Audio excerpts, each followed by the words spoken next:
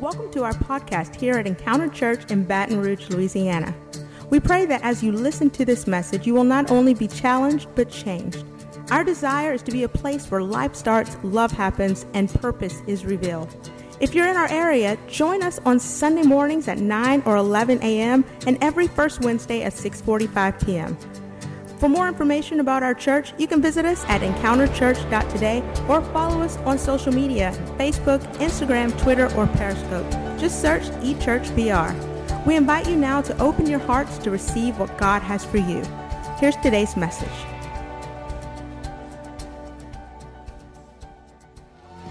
Good morning. Wow. You love our church? I love our church. Wow, I am pumped, to use the phrase from Avery Hall from the baptisms on Wednesday night. That was a great night on Wednesday. Thanks to all of you that came to witness that fantastic evening on Wednesday. That was a great time indeed. I'm so excited to be here with you this morning, as I always am, honoured and privileged. Now, you know, I do... Every now and again, I can overrun sometimes just by a minute or two. So today, I am really conscious of that fact for no other reason than the fact that Pastor Philip is actually in the house this morning. Rumour has it he's got a taser gun, and if I go over time, he's going to be... so I don't want you to witness me being a blubbering wreck on the stage, so we're going to dive straight into the Word. Let's open up in prayer. Heavenly Father, Lord God, we love you, and we thank you for who it is that you are. We thank you for this wonderful house. We thank you for our senior pastor and his family, and we pray blessings upon him. We pray, thank you, Lord God, that he's had a week of refreshing. We pray, as I said, over him and his family.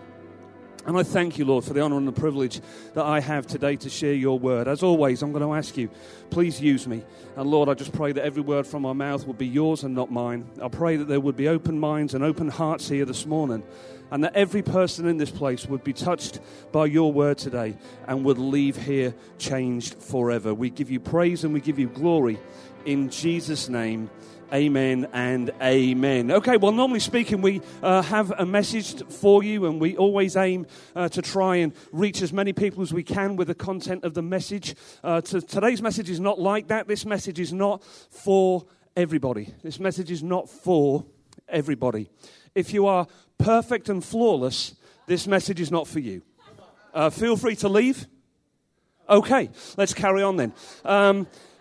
I've got the privilege, as I say today, to continue on with our series of the book of Galatians. And I love the fact that our pastor is bold enough that he will once a year pick out a book of the Bible and we will break it down practically verse by verse. Not all pastors are going to do that. Not all senior pastors are going to do that. Not all churches will do that. Most, well, I won't say most. There are a lot of churches out there that will be delivering you messages that will have you feeling good. You know, you come to church on a Sunday morning to get your fix and your boost of your ego, of your feelings, and you leave excited. But that's not really our purpose here. Yes, it's great if you leave excited. Yes, it's great if you leave motivated. Yes, it's great if you leave encouraged. But if you don't leave here having been taught the truth of the word, then frankly we are not doing our job. And our job is, as I keep saying, every time I get the mic lately, I've been saying our job is to equip you. It's to equip you to go and do what it is that you are called to do. Our calling is to equip you so that you can go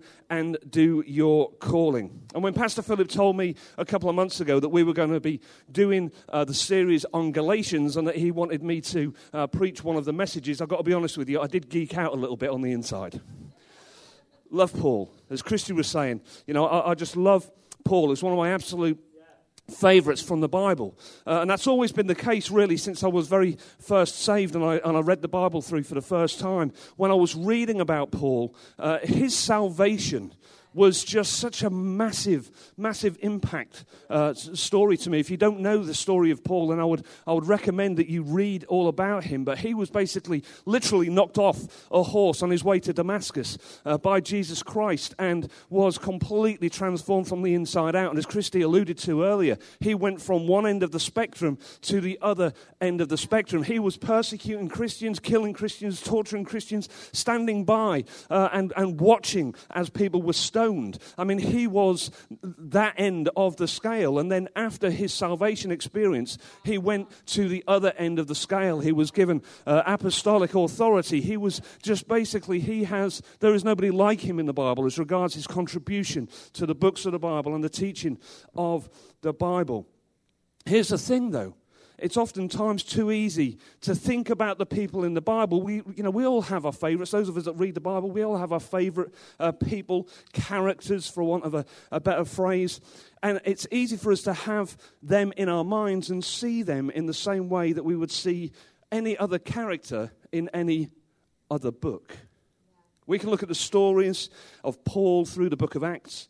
We can see the miracles that God performed through him. We can see the close shaves with death that he survived, the shipwrecks, the snake bites, prison escapes with his sidekick Silas. We can see all of these things. We can see his life as an action movie that would totally have us captivated. And it has that storyline, bad guy turns good guy. The only thing missing is he gets the woman at the end.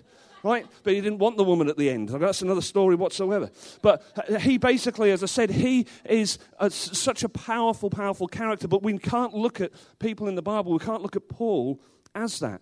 And I really want to stress that and hit that home to you this morning. I want you to be hearing me today. I want you to be hearing God's word today. I don't want you to be hearing a story today. I don't want you to go from here and say, wow, that was cool.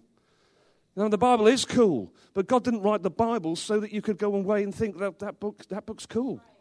It's designed to change your life. So we need to not get lost in the drama of Paul's story. It's important that we don't have our imaginations captured by the miracles that were taking place through him at the expense of the message that was being given through him. Let me say that again. It's important we don't get just sucked into and we don't give up the message just for the drama and for the miracles. It's important because the miracles were there to validate the truth of his message and to display the source of his message. God didn't perform miracles through Paul just for the sake of it, just so that we would have something 2,000 years later to talk about on a Sunday morning. He did it to validate the fact, to make sure that everybody around them, and it's the same with the apostles, the disciples, all of the miracles that took place, they were there so that people took a step back and said, hang on a second, this must be God. That, in a nutshell, is what it's about. And the book of Hebrews speaks to this. And it's important. I'm going to lay this foundation for us right at the start of this teaching. Because the message that Paul has got for us in chapter 5 of Galatians needs to impact every person in this room in some way. Hebrews 2, 1 through 4, therefore we must pay closer, much closer attention to what we have heard, lest we drift away from it. We've got to pay attention to the word. To the word. We have to pay attention. And if we don't pay attention, we can just drift away from it. For since the message declared by angels proved to be reliable, and every transgression or disobedience received a just retribution, how shall we escape if we neglect such a great salvation? Jesus came and died on the cross for us. He did that for a reason, and that's your salvation. But we can just so easily take that for granted. I'm not saying that we're all vicious and selfish and we're doing it deliberately. But, you can take things in your life for granted if you're not reminded about the importance of them. My prayer each and every day is that I don't take my family for granted, my wife for granted, my kids for granted, my job, my boss for granted. I don't want to take things for granted, and too easily we can take the word for granted. It was declared at first by the Lord, and listen to this. It was attested to us by those who heard, while God also bore witness by signs and wonders and various miracles, and by gifts of the Holy Spirit distributed according to his will. These miracles took place for a reason, and that was to rubber stamp the word that was being brought forward, to underline it, to put it in bold, to put it in italic, to do all of these things, to put it in flashing neon, to say, this is God speaking to you. You best listen. That's what those miracles were there for. So we read of them in the Gospels and the book of Acts, and they were given to us by God to bear witness to the fact that the message was truly from God, the message that was spoken, the message that was witnessed, the message that was written and codified in what we now know as the Bible. In the last letter that Paul wrote, he made clear to his protege, Timothy, he said this: all Scripture is breathed out by God and profitable for teaching, for reproof, for correction, and for training in righteousness, that the man of God may be complete, equipped for every good work. The Bible is not just a book.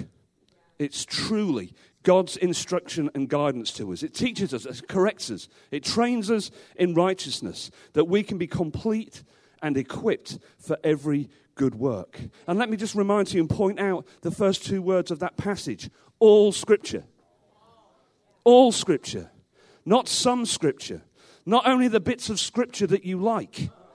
Not only the bits of Scripture that fall in line with your lifestyle choices. All Scripture. I didn't say this at the beginning, but get ready. I didn't say it at the beginning because I didn't want to scare you off while you still had a chance to leave. I am going to slap you upside the head this morning. And I'm going to do that in confidence and without apology, because I would be doing this book injustice if I didn't do that. I'm warning you right up front, and I'm not playing today. Sometimes I'm playing when I say that. Today I'm not playing.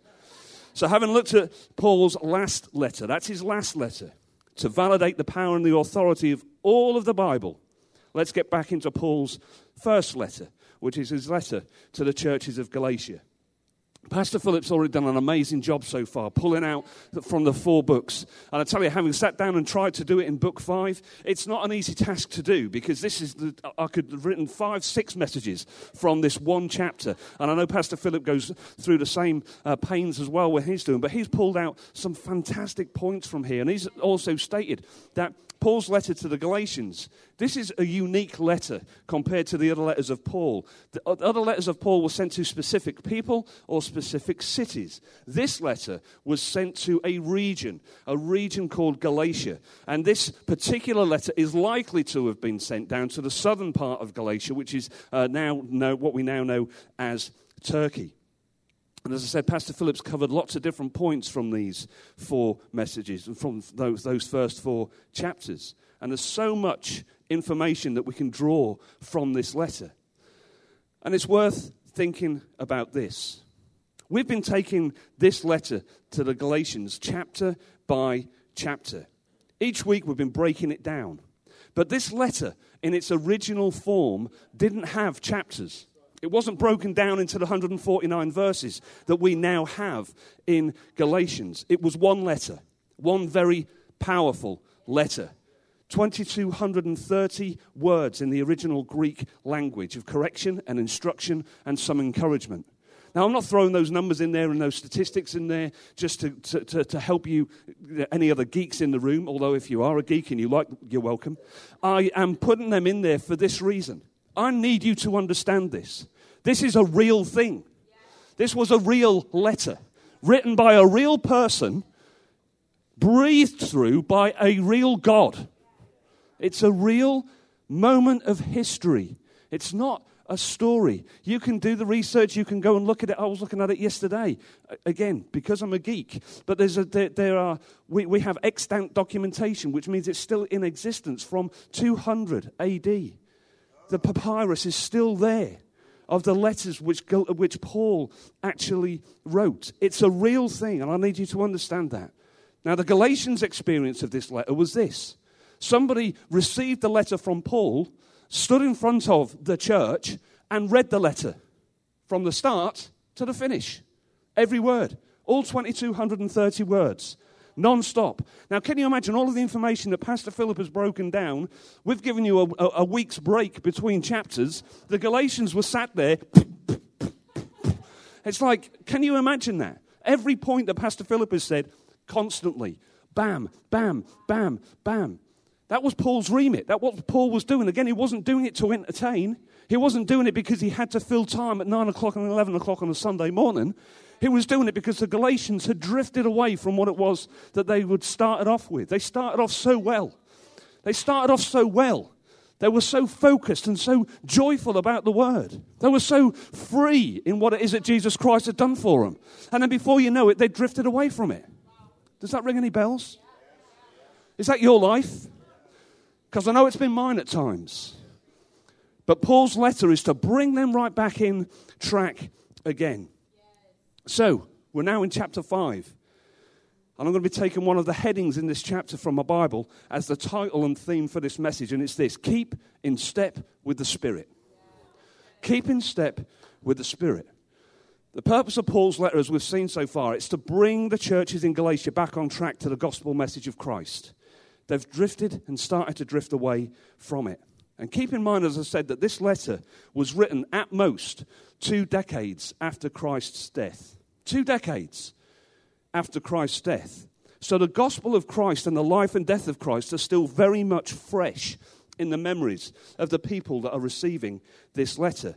I'm pretty certain anyone here over the age of 25 or 26 can remember things about the year 2000, yes? If you can remember, if you're old enough, you might remember the whole Y2K non-event. Had the whole world racked with fear coming into this century. I remember what it was like where I was working, just coming up to the century coming over. I mean, they had massive, high-power meetings to try and figure out what was going to happen to the UK's financial industry when the computers crashed and never came back again. Right? And there we were, 1 minute, 1 second after 12, like, okay, all right. And then all those financial high-powered people start crunching all of the, how much did those meetings cost, right? How much? But that happened, it came and it went. But you can all remember it. Why? Because it's only 20 years ago. This is where the Galatians were. It was only 20 years ago that Jesus Christ died on the cross. Imagine that. Imagine that. It was only 20 years, and yet, having lived through and accepted the gospel message, they immediately began to drift away from it. And they had their heads turned by the Judaizers who came to these churches preaching and teaching that the Old Testament law was still to be followed. So Paul sends this letter to turn their heads back again in no uncertain terms. Verse 1 of chapter 5 is the verse that we've been using as the theme of this series, and it really is the theme of this whole letter. It says this: "For freedom, Christ has set us free.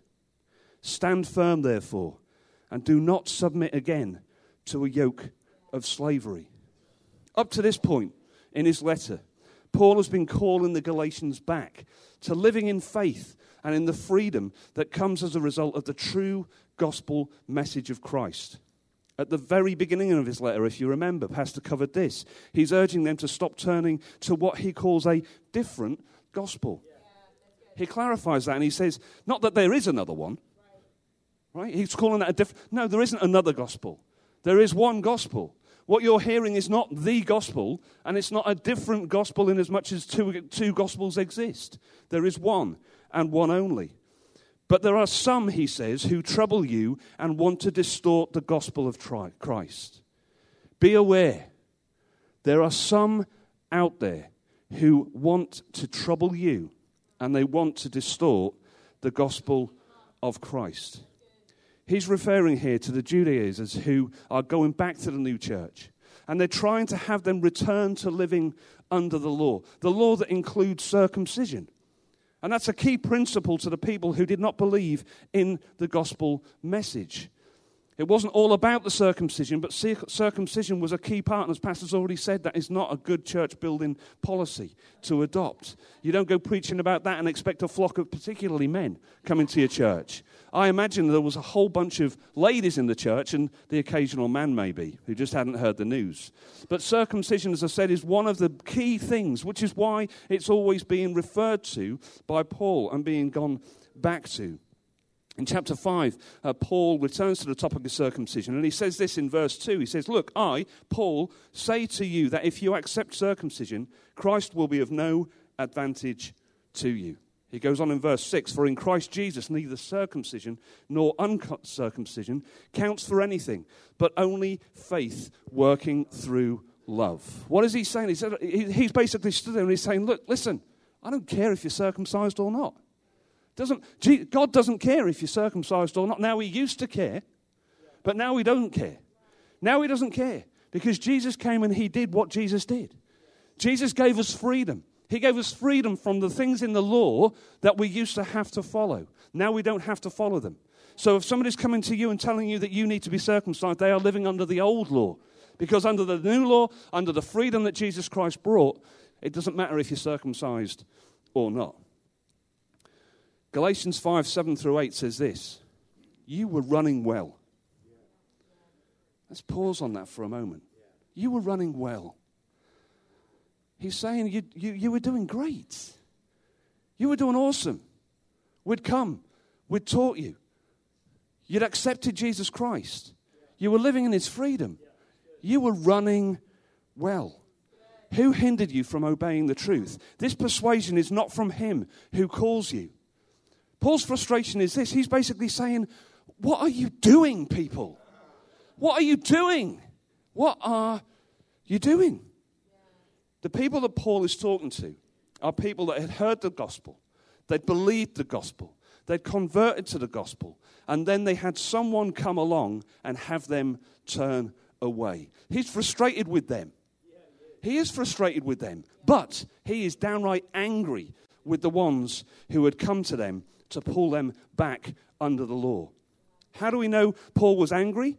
Well, you don't say this about men that you hold in high regard. He says, I wish those who unsettle you would emasculate themselves. That's what he says about it. Now, if you don't know what that means, it's hard to explain without going R-rated on you. But if you can imagine circumcision is a little bit, then emasculation is the whole kit and caboodle. You know what I'm saying? That's what Paul is saying. He said, I wish that they would emasculate themselves. He's angry. He's really angry that there is someone out there that would come and turn the eyes of these believers away from the gospel. And I have to tell you this. I can relate to that frustration and anger. And without speaking for anybody else in ministry, I'm sure there's others that would say the same thing. There have been so many times in my relatively short time as a pastor that I've wanted to say, what are you doing? What are you doing? And there are several times, people in this room can attest to it, where I've actually said to them, looked them square in the eyes and said, what are you doing? Because this world is continually attempting to turn believers away from the true gospel message. Continually. From the true instruction and the guidance of God's word. And sadly, there are too many people allowing themselves to be turned away. You started well. You were running well. But somebody turned you away. It's frustrating. It's disappointing. And more than anything, it's heartbreaking to watch. But all we can do is, every now and again, is to look somebody in the eye and say, what are you doing? In the hope of bringing people back to the true gospel. Be aware of who you are listening to. Be careful who you listen to. Be very careful of who you are influenced by. Because what the majority of people might call okay for you and your life is really not okay for you and your life. So Paul's expressed his frustration at those who have been given false teaching. And now he shifts into another gear. That's the beauty of Paul. As Christy was saying, there's a confidence about him. And I could preach a whole message just on that. But he just says what he needs to say. He's given them encouragement, but now he shifts into another gear. He moves into reaffirming the freedom that has been given to them by Jesus and starts to stress to them what that freedom does and doesn't mean for them. How they should and shouldn't be living that freedom out. Paul's letter to the Galatians is so powerful and impactful because he doesn't just talk about the fact that we should be living under the gospel and not the law and what the differences are between the two, but he clearly paints a picture of what that should look like in our lives. So I'm going to spend the rest of this morning's message unpacking the thoughts in the second half of this chapter. These guidelines, instructions from God. Not from Paul, from God. Because I believe that this is incredibly important for us to be hearing and absorbing, particularly here, now, today. I genuinely believe that. So this passage of God-breathed scripture, it talks about our motivations. It talks about our decisions and what our lives will display according to the decisions that we make. So I'm going to give you 3 steps through these scriptures that if you commit to fully will potentially transform your life. That's not pastor speak. I'm telling you now, these 3 steps, if you apply these to your life, It will transform your life. Step 1, choose. Choose. How you live your life is your choice. Now, there are factors that have shaped the way that you think and the choices that you've made so far. There are good things that have happened to you, and there are bad things that have happened to you. There are circumstances that you have lived through, struggled through, battled through. And you might be living in a place and a time of your life right now that is at least partly because of what has gone on so far. You may be in the thick of that right now, living through circumstances that are there because of choices and decisions that you have made or that other people around you have made. You may have limited choices regards where you live or what you do for a job or some other circumstantial things. I'm not dismissing that, not for a second. But how you live is your choice. Where you live right now might not be. Where you work right now might not be. But how you live is your choice. Paul puts it this way to the Galatians. He says, "For you were called to freedom, brothers. Only do not use your freedom as an opportunity for the flesh, but through love serve one another." He goes on, "But I say, walk by the Spirit, and you will not gratify the desires of the flesh. For the desires of the flesh are against the Spirit, and the desires of the Spirit are against the flesh. For these are opposed to each other, to keep you from doing the things you want to do. You have the choice of whether you will follow the desires of the Spirit or the desires of the flesh. They are opposed to each other. They are opposite to each other. They will battle against each other. But understand this, they cannot be followed at the same time. You cannot follow both at the same time. At any given point in time, you are living by the desires of the Spirit or by the desires of the flesh. Never both. So there are many choices and decisions that you have the opportunity to make on a day-to-day basis. There are so many things available to you to turn your eyes and mind and flesh. And you can be overwhelmed with the decision process because you can be revisiting the same choices over and over again. Should I do this? Should I do this today? I did this yesterday. I know. Shall I do it tomorrow? Shall I do it today? Let me try and make your decision process simpler. Here's what you don't get to decide. What is sin and what isn't sin? You don't get to choose that. You do not get to choose what is sin and what is not sin. The Bible is totally clear on what pleases God and what doesn't please God. What constitutes sin and what does not constitute sin, irrespective of how you feel about that. Irrespective about how you feel about those things, or irrespective of whether, in your opinion, God actually sees those things as sin. Okay, let me help. Yes, he actually sees those things as sin, because it's in his word. This is not me talking, and I'm not judging anybody for a second, because, as I've said 1,000 times before, everything you've done, I've probably done more than once. So your sin, you don't get to choose whether it's sin or not, but you get to choose whether you do it. You get to choose whether, once you've established and understood the fact that it's sin, you then get to choose whether to go ahead and do it or not. If you want to engage in sin, that's your prerogative.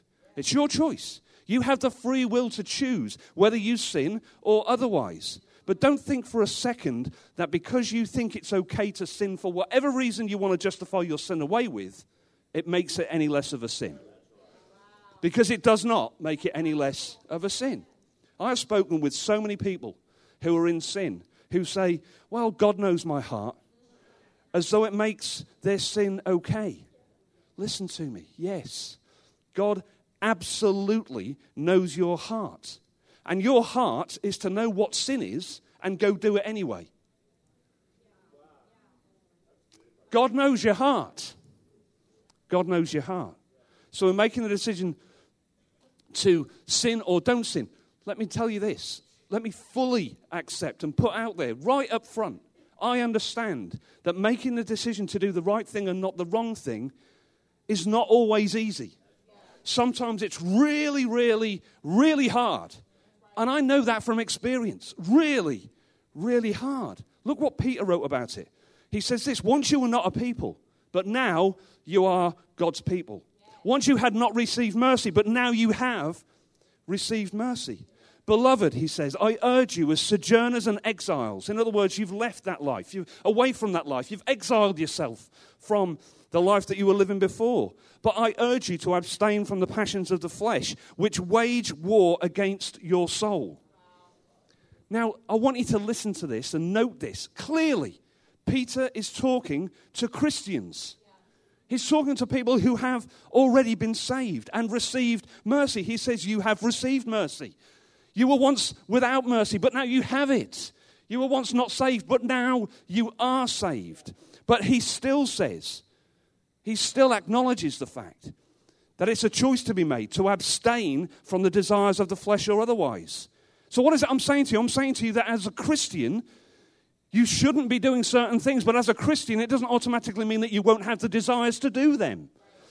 It means that you will still be tempted. You will still have the temptations. It will still be a struggle for you to make the right choice, but it doesn't make it any less important that you make the right choice. But I'm saying to him, I'm not excusing it, and I don't want you to excuse it. But Peter is acknowledging here, and I think this is important, because so often as Christians, we can think, well, if I'm being tempted, am I really saved? If the temptation is there, if I want to still go and do that thing, does it mean that I'm not? It doesn't mean that. What it means is now you have a responsibility. It means now that you have reason to not sin. I know for 40 years in my life, before I was saved, I was that people. I was just sinning because it was just, because, well, why are you doing that, Pete? Well, because I can. Because it's fun, because I enjoy it. Because I liked it last time, so I want to do it again. Whereas now, when that temptation ever arises, now it's a different thought process. But I want to acknowledge and tell you that the Bible acknowledges this, and it's not just Peter that speaks to that. Paul speaks to it. James speaks to it. There are so many people that speak to the fact that, yes, you're a Christian, no, you shouldn't be doing it, but you are still going to be tempted to do it. So let's just put that out there right up front. Let's just acknowledge the fact that you are going to struggle. You are going to have temptation. But it's what you do in that moment. It's the choice that you make in that moment, which is going to determine the fruits in your life, which I'm coming to.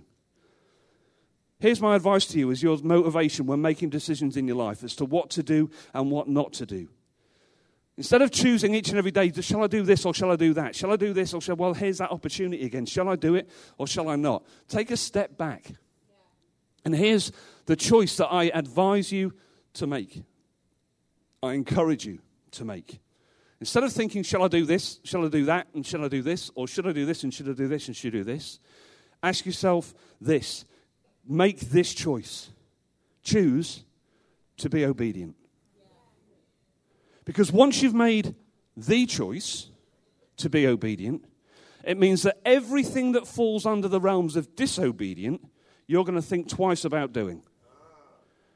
You understand what it is I'm saying?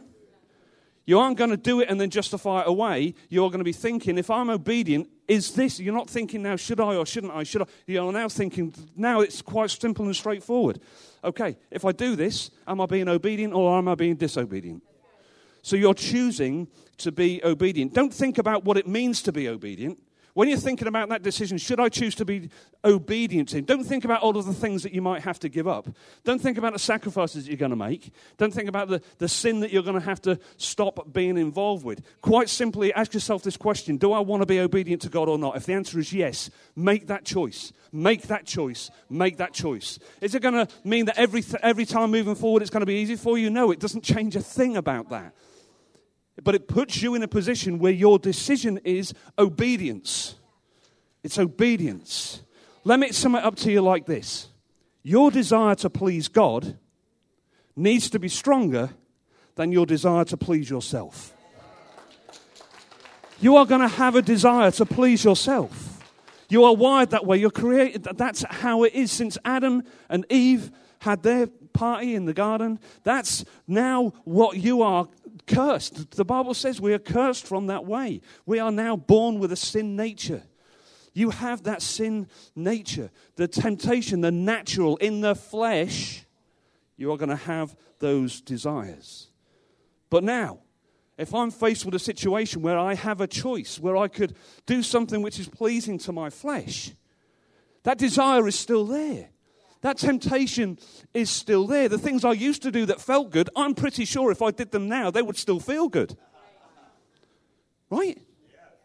Don't be judging me and looking at me like that. Do you understand what it is I'm saying? That thing hasn't changed, but what now has changed is my desire. Now I can say where it was, I like how that makes me feel, so I'm going to do it. Now it's, I like how that makes me feel. I know that that pleases me, but I know that not doing it is going to please God. And so my choice is quite simply now this. It's not, should I do that or not? My choice now is, am I going to be obedient or otherwise? Am I going to be obedient? If the answer is that is yes, you know what happens? This loses its appeal. It loses its appeal. Maybe once or twice I will go to there and think, well, But when you get in the habit of being obedient, you are constantly obedient. Now things that are disobedient are, frankly, off the radar. The temptation becomes less. So you don't need to be making regular, difficult choices if you make one that covers every choice moving forward. Choose to be obedient. Once you've made that choice, what's the next step? Check. Step 2, check. You need to give your life an honest and in-depth spiritual health check. That's what you need to be doing. Because nobody can do that for you. Because why? Because you are not going to tell anybody everything about you. I don't care who you are. I've had some very open and transparent conversations with people who have told me everything. And then the next time they come and see me, they speak as though I've already heard it. And I'm like, whoa, what was that? Oh, I told you. No, you didn't tell me. Oh, okay. Well, and then the next time they come and see me, something else comes out and something else comes out. You will never tell anybody else everything about you. You and God are the only two people that know everything about you. God is trying so hard to give you a spiritual health check. Constantly. He's like, hello. Hello. I told you that yesterday. Hello. Hello. He's permanently trying to give you that health check, but you're not listening to him. So the only person that can give you a true, honest opinion of your spiritual health is you. Do it. Do it. Write it down. Don't write it down. Think about it. Don't think about it. But do it. Act on it or don't act on it. Just do it. Give yourself a spiritual health check. Check yourself against God's standards. God's standards.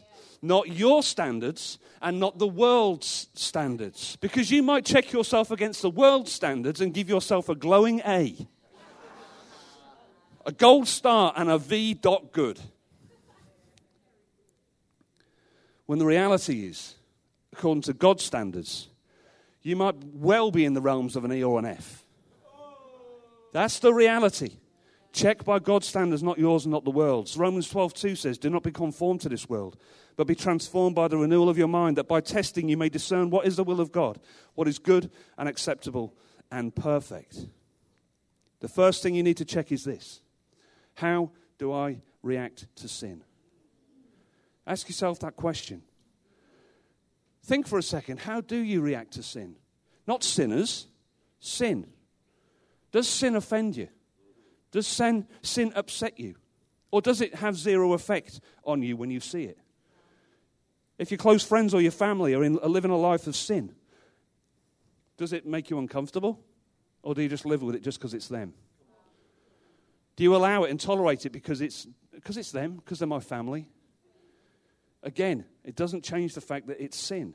I'm not saying you should necessarily do anything about it if it's somebody else. But what I am saying to you is, if you're witnessing sin, it should affect you. It should make you feel uncomfortable. You should sense that there's something wrong about it. Second thing to check is how much of your life right now is led by the Spirit and how much is led by the flesh. Imagine that you have come to yourself and you have said, take a really close look at my life and let me know everything I'm doing that is not pleasing to God. And then you answer that question. Imagine that you have come to yourself Because if I come to you and say, take a close look at your life and tell me everything that's not pleasing to God, you're not going to tell me everything. But if you come into you, you can do it. You can check it. Go through your life. Do it. I encourage you. Take a really close look at your life and let yourself realize the things that you are doing that you shouldn't be doing. If you've made the choice that you're going to be obedient to God. Because if you haven't made that choice, then you can go about doing whatever it is you want to do. If you've made the choice to be obedient to God, there are going to be things that you know that you shouldn't be doing. How do you know if something you are doing is flesh-led or spirit-led? Every choice and decision that you make leads to actions, and those actions lead to results. Everything you do bears fruit. The fruit that's on display is going to indicate to you and those around you what it is that is leading you. It can't be put any clearer than in Matthew 7. So every healthy tree bears good fruit, but the diseased tree bears bad fruit. A healthy tree cannot bear bad fruit, nor can a diseased tree bear good fruit. You cannot escape the fact that you can't get apples from an orange tree. And you can't get oranges from an apple tree. The type of tree determines the fruit, period. Period. Now, you might be able to keep things under wraps for a little while. Maybe all that the people see around you in your life right now is a tree. All they see right now is a tree. But at some point, that tree is going to bear fruit. And you might have been saying to everybody for the last few months, well, that tree's an orange tree. But when the apples start falling, everybody knows different. You can't get oranges from an apple tree or apple tree from an orange tree. Everybody's going to see differently, and everybody's going to know differently. But that's not what's important. God has known all along that the tree you're saying is one thing has always been another. He's known all along. He's not waiting to see what the fruit is because he knows the tree that you've got planted.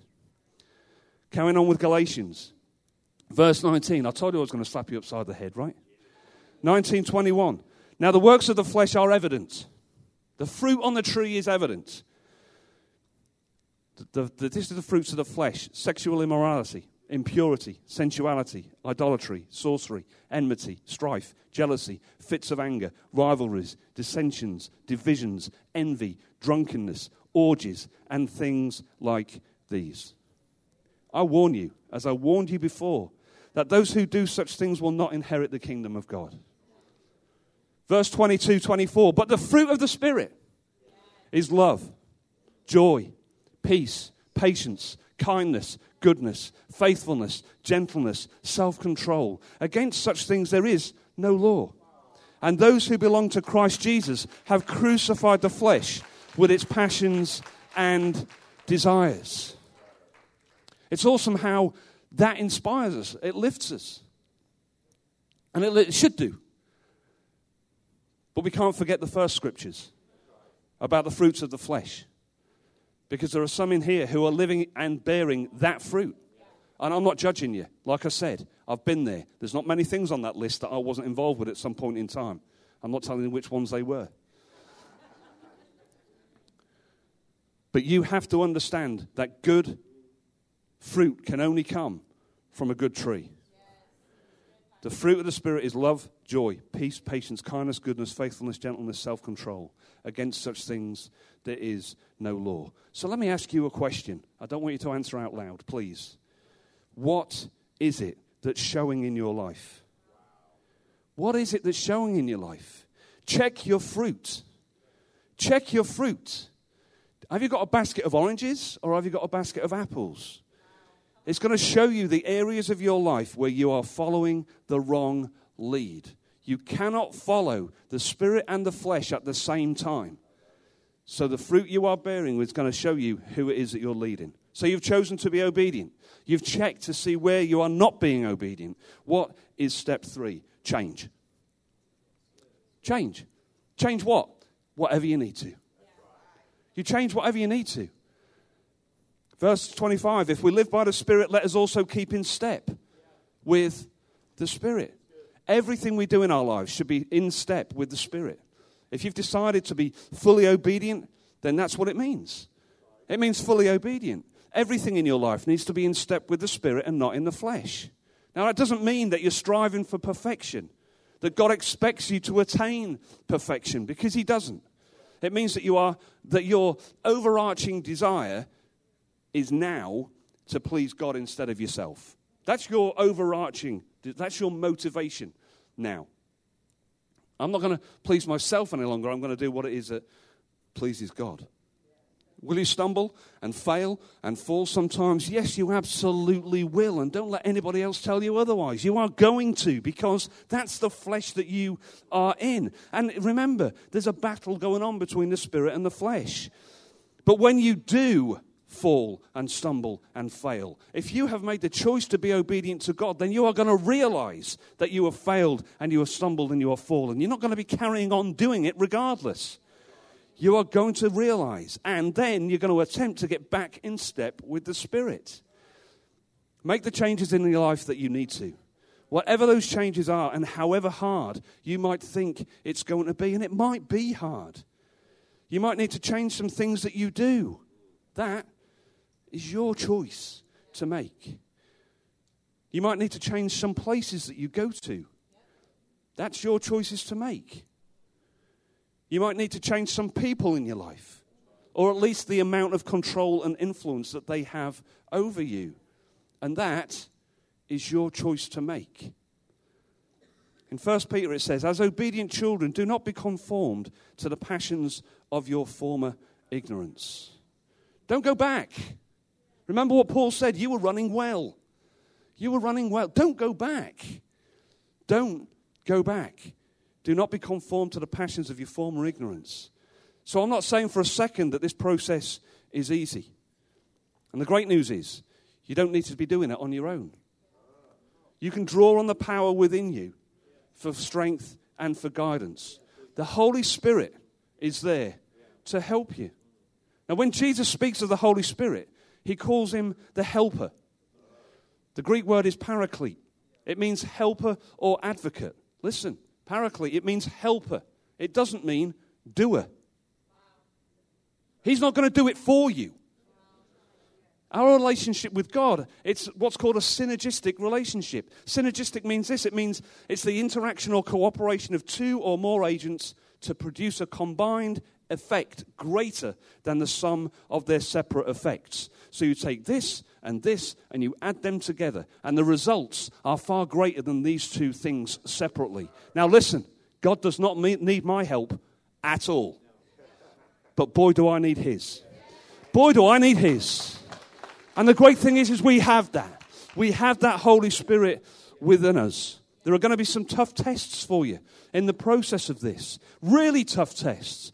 And some of you are going to have more things to change than others. Some not so many, but they may still be really, really tough. You might have that one thing that you cannot seem to shake. That one thing you've tried so many times before to stop, and you've failed every time. But let me tell you this, that's no reason to stop trying. All it means is that you need to try some more. Don't fall into the trap of saying, oh, that's just me. That's just how I'm wired. I'm just made that way. I'm just wired that way. Yes, it is how you're wired. Me too. Me too. We're all wired that way.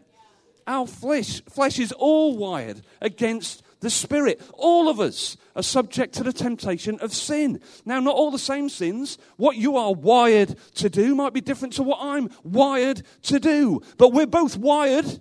I mean, not wired. I mean, wired. We're both wired towards that, towards sin. You've got something. Welcome to the club. I've got something too. But here's the deal. My something, I have to make a choice whether I'm going to do that something or not. And guess what? Your something, you've got a choice whether you do that something or not. And I'm not dismissing your something. Your something might have you in super tight bondage right now. You might have it wrapped around your neck and strangling you so tight that you can hardly breathe.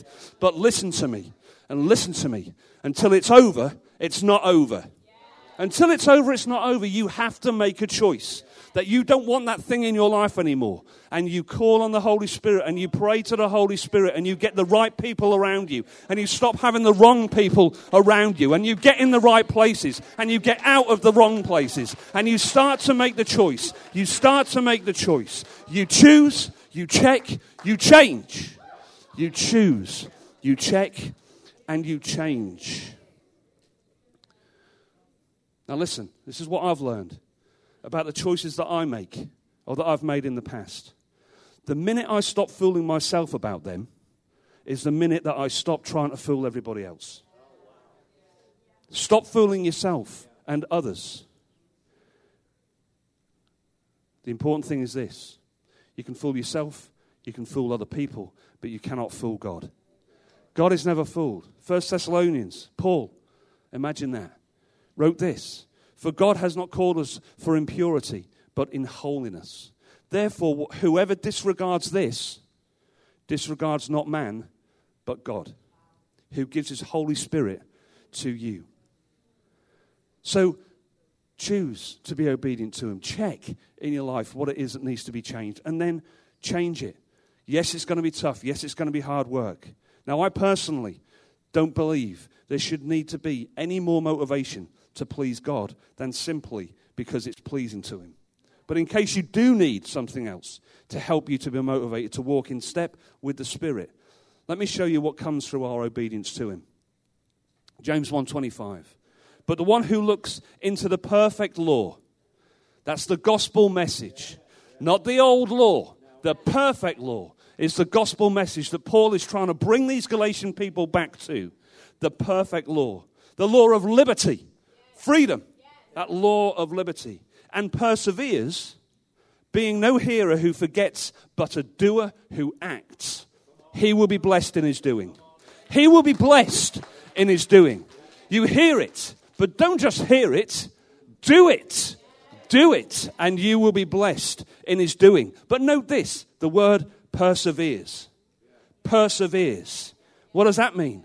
That word would not be there unless it took effort to be a doer, to walk in step with the Spirit, to choose, check, and change. The effort is worth it.